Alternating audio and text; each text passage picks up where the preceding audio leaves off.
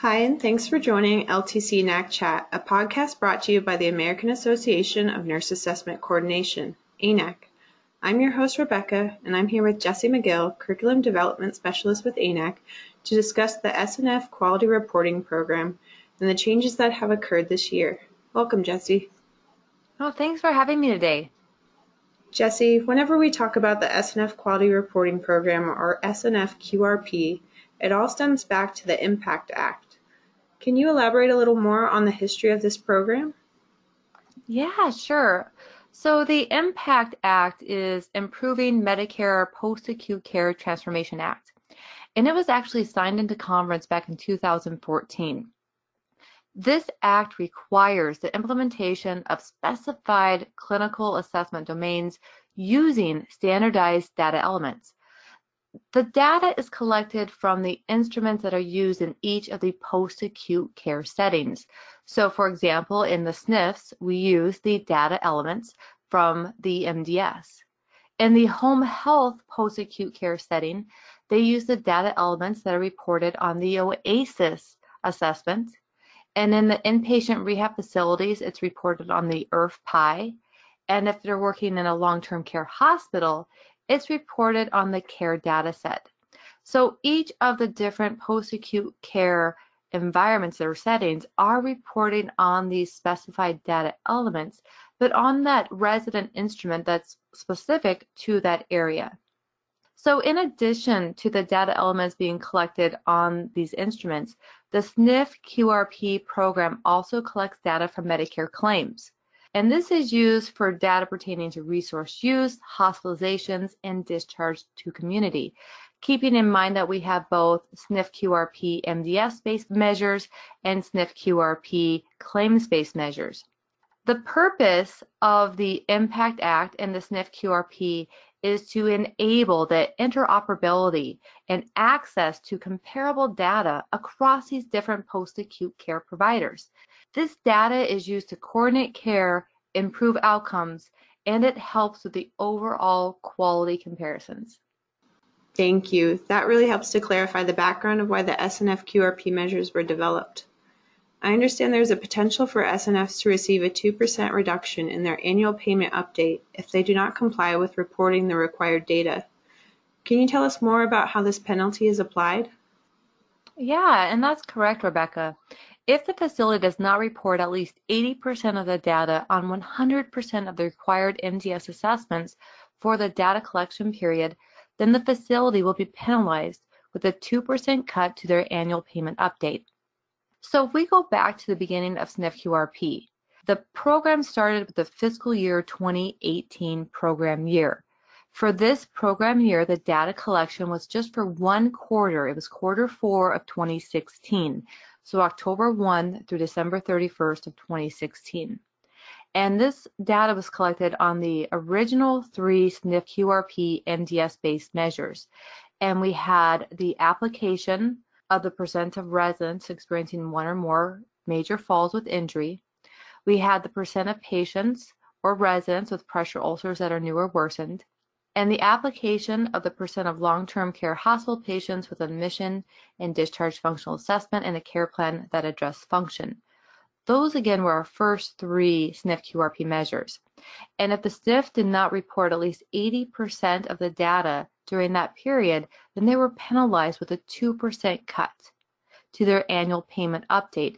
And that update became effective with fiscal year 2018, which means that all Medicare payments during October 1, 2017 through that entire fiscal year through September 30th, 2018 received that 2% reduction.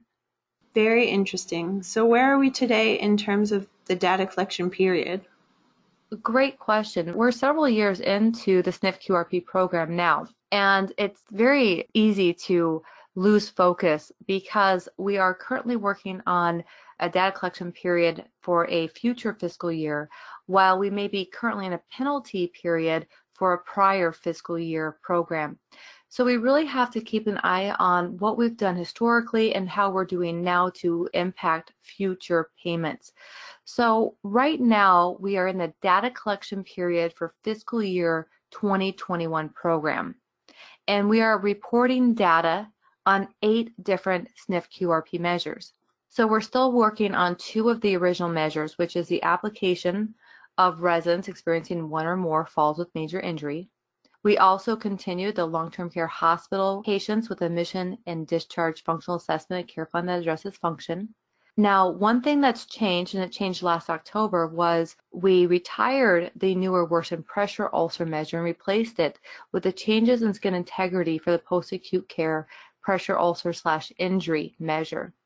We are also reporting on several new measures, including the drug regimen review and the 4 new Section GG outcome measures, which is the discharge self-care score, the discharge mobility score, the change in self-care score, and the change in mobility score.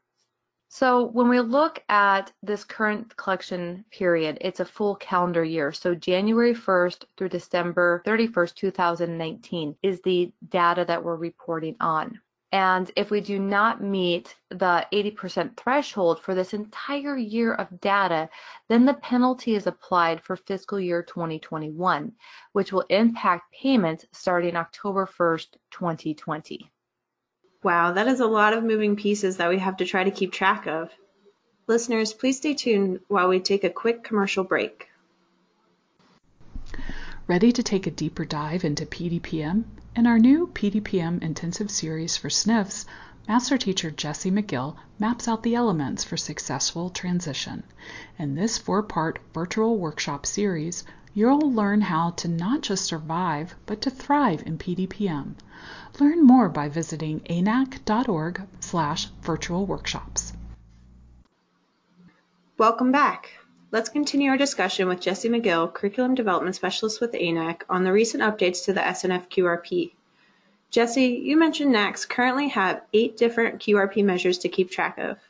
Do you have any recommendations to help our listeners manage these measures and ensure they meet the reporting threshold? Oh, yeah, such a great question. So use your reports. And I would say at least monthly, if not more frequently, get into Casper and look at the reports available to help you manage your SNF QRP. Now, there's one really great measure that was just released in January of 2019, and that's a report called the Provider Threshold Report. This report breaks down by month, quarter, and year how you are performing for your compliance percentage and where you're at for meeting or exceeding that 80%.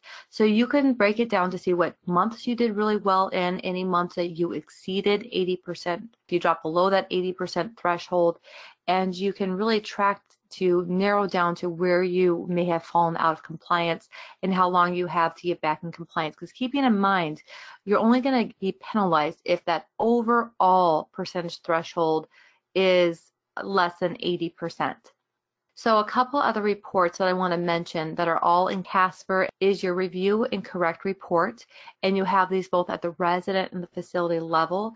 These are really great reports, but keep in mind these reports may show you more data on outcomes as well as if you met the process. So make sure you understand what you're reading when you're looking at the reports and how to apply that information. And if you really want to get down to exactly what your threshold percentage is, then that go-to report is your provider threshold report. Thank you, Jessie. I understand that last fall, the newer worsened pressure ulcer measure for SNF QRP was replaced with the change in skin integrity measure, and 4 new GG outcome measures were also added. Has there been any changes to the SNF QRP program since last October? Great question, Rebecca. There has not been any changes to the SNF QRP measures since October, but what did change is how other programs are using the SNF QRP measures. So as you mentioned, the newer worsened pressure ulcer for SNF QRP was retired and replaced with the change in skin integrity measure.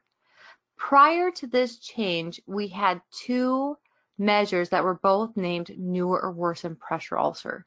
One that was used for MDS 3.0 quality measures and one that was used for SNF QRP. The one that was used for MDS 3.0 quality measures used MDS item M0800. And this MDS item was removed. It was retired from the MDS last October. So we knew that the MDS 3.0 quality measure for new or worsened pressure ulcers would need to change. And in April of this year, CMS released the updated MDS 3.0 QM User's Manual. For the technical specifications of the new or worsened pressure ulcer, it tells us to go out to the SNF QRP manual specifications.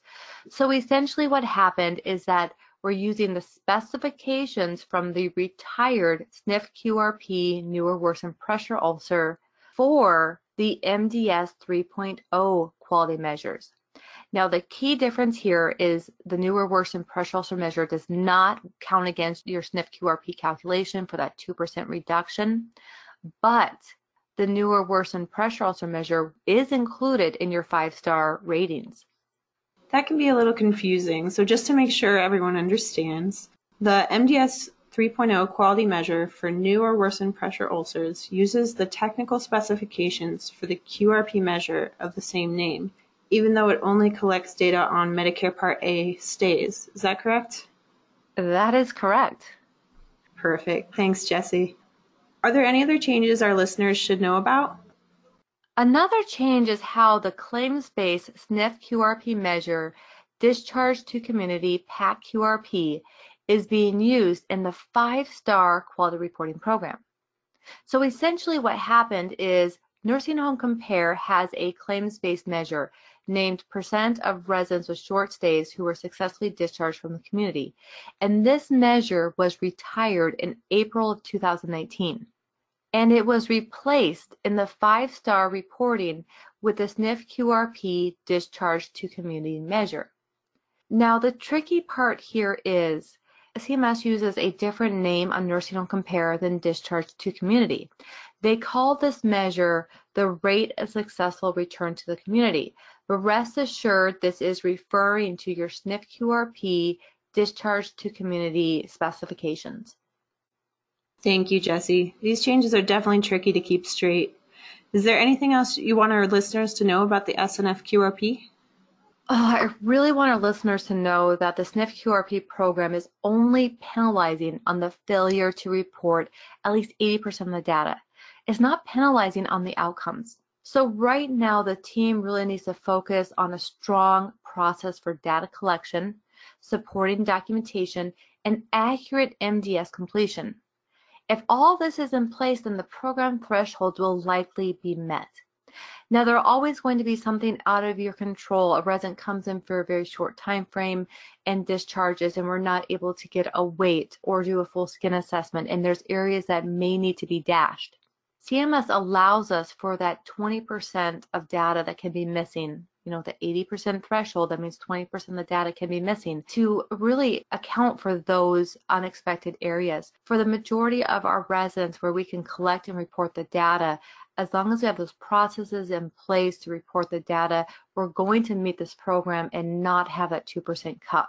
So while we're not expecting any changes to come to the MDS this October for the SNF QRP program, I do want listeners to keep in mind that we are expecting more changes for October 2020. So keep that in mind and let your administrator and your director of nurses know that there's going to be more changes coming in regard to SNF QRP program, not this October, but we can definitely expect it for next October. Thank you, Jessie. That information is very helpful as we navigate the changes to the SNF QRP. Listeners, thank you for joining us today. Jessie will be back again soon to discuss what is coming next with the SNF QRP measures for October 2020. We look forward to continuing our discussion about what changes we can expect as the SNF QRP measures continue to grow. For more resources and tools to help you in your role, please visit our website at www.anac.org. If you enjoyed this podcast and want to hear more, please subscribe to the LTC NAC Chat podcast.